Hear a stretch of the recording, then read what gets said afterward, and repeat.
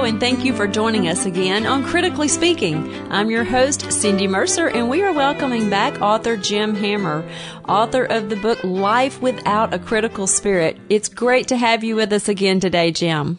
Cindy, it's great to be with you also. Wonderful. Jim, we have a lot to talk about today, and so I don't want to waste another minute longer, but we have recently, in a previous episode, we had been talking about our homes being a taste of heaven. Is that really possible?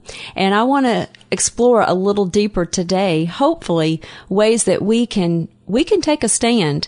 Jim, how are we going to do that? Give us some direction today. Well, the first thing I believe we need to do is declare a moratorium on a critical spirit, that we would not allow it to enter our lips or our minds, and also encourage the family with the same idea that, we just don't need this in our home, that we need to uplift and encourage each other. And we did that in our church and in our home.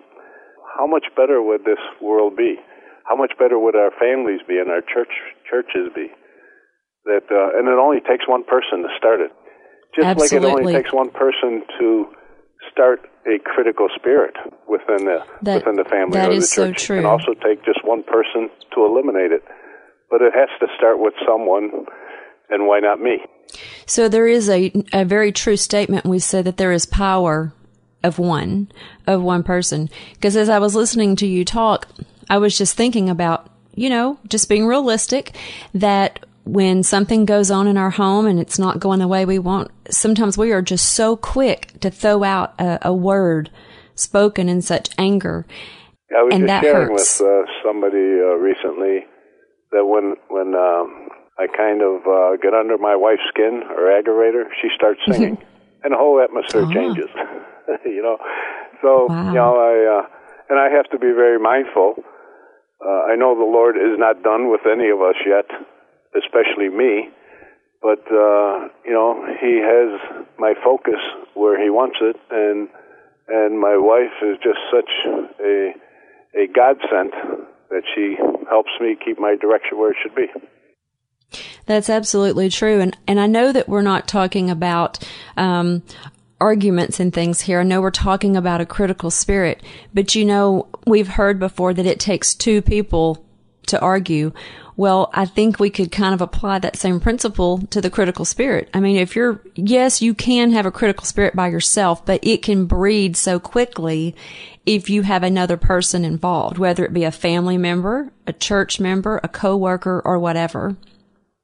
Yes, we have a policy in our church that we will not listen to, engage in a critical spirit, a negative spirit, a fault-finding spirit, a judgmental spirit. And somebody asked me, how do you implement that? Good question. It did twice. It did. Somebody made a critical comment, same person, two different times, but nobody responded to it. If nobody responds, it dies right there. It don't go any further. And I'm going back a few years now with that, and it hasn't come up since. So, it is possible, but it's where your focus is. And most of us really, because of our inheritance, that's not our ancestry, maybe that's a better word, we all have a critical spirit. We got it right from the Garden of Eden, and we're told it's our second nature.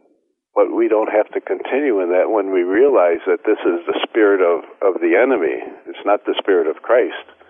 Absolutely. Then anything that comes from the enemy, we don't want.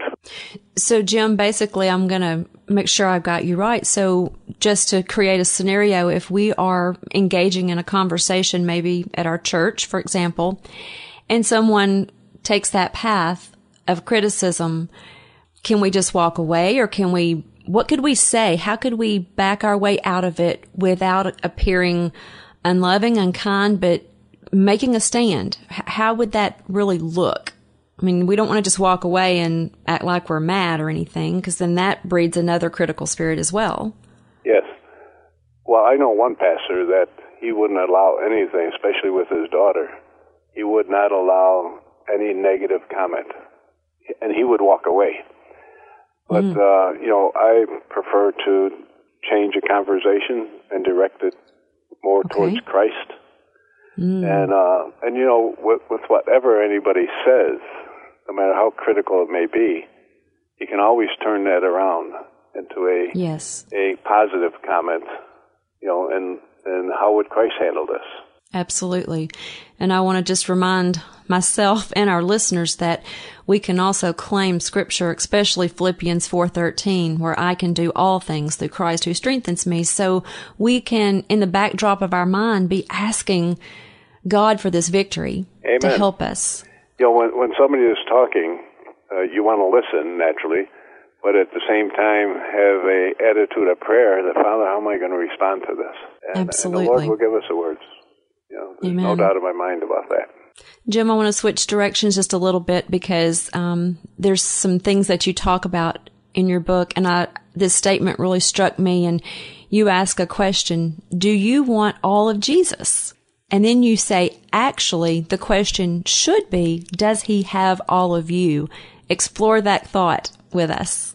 The Lord does want all of us. Every aspect of our being he wants. He wants us not only to give ourselves to him, in Romans 12:2, Romans 2, that we should come to him as a living sacrifice. And that's what our life should be, a living testimony to Jesus. And if it isn't, he doesn't have all of us then. And if we expect to not only be a witness for him on this earth, but if we expect to go into eternity with him, yes, every part of our being needs to be committed to him. He created us. He redeemed us. But it's our choice. Do we want to give ourselves totally to him, or do we want to hold back some? And we can hold back if we expect to get into eternity with Christ. That's a very good thought.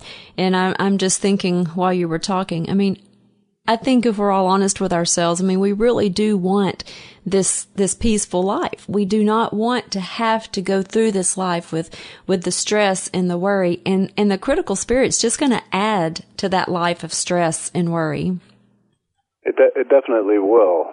And how many times, I know I used to when I was had a critical spirit, full blown, that I would lay awake at night and think about what somebody said and how they said it, and then I was thinking of how I'm going to call them and respond to it.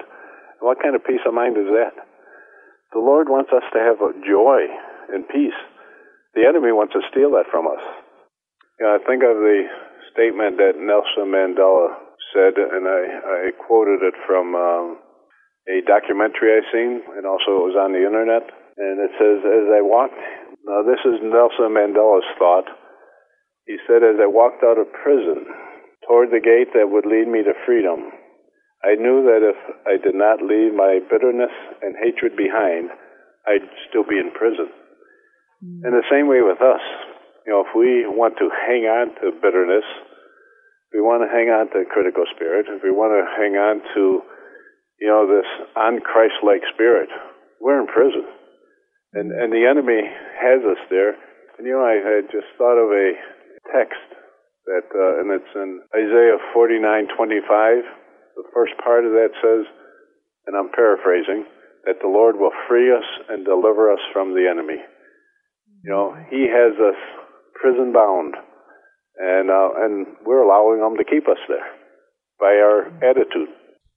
Jim, this just reminds me of something you mentioned in your book, and there's a quote from the book Thoughts from the Mount of Blessings from Ellen White. Would you share that with us today?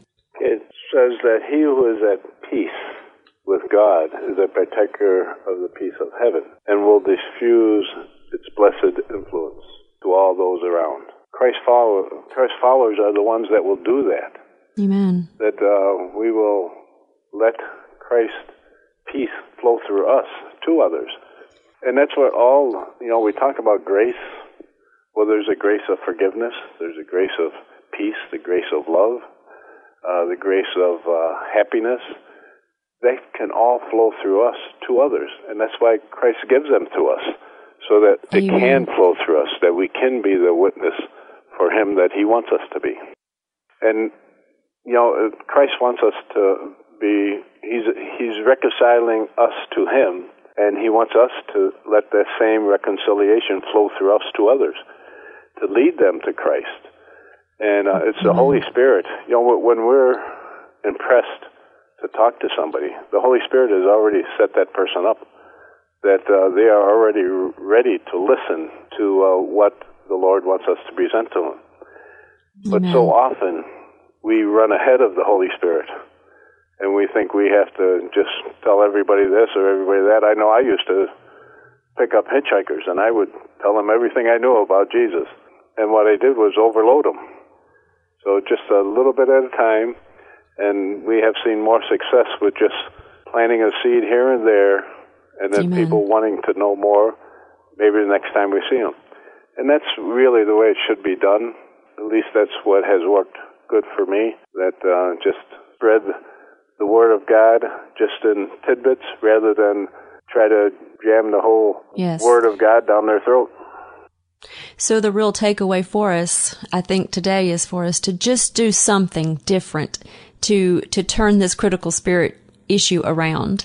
And I know that Jesus is longing to help us go forward, and He is just waiting for us to join Him in eternity, free from this critical spirit.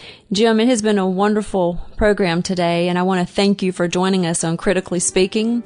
We have come to a close today, but I hope that you will join us again soon, Jim. Thank you, Cindy. Thank you for joining us. I'm Cindy Mercer, and we will be back again with Jim Hammer on Critically Speaking. Have a wonderful day.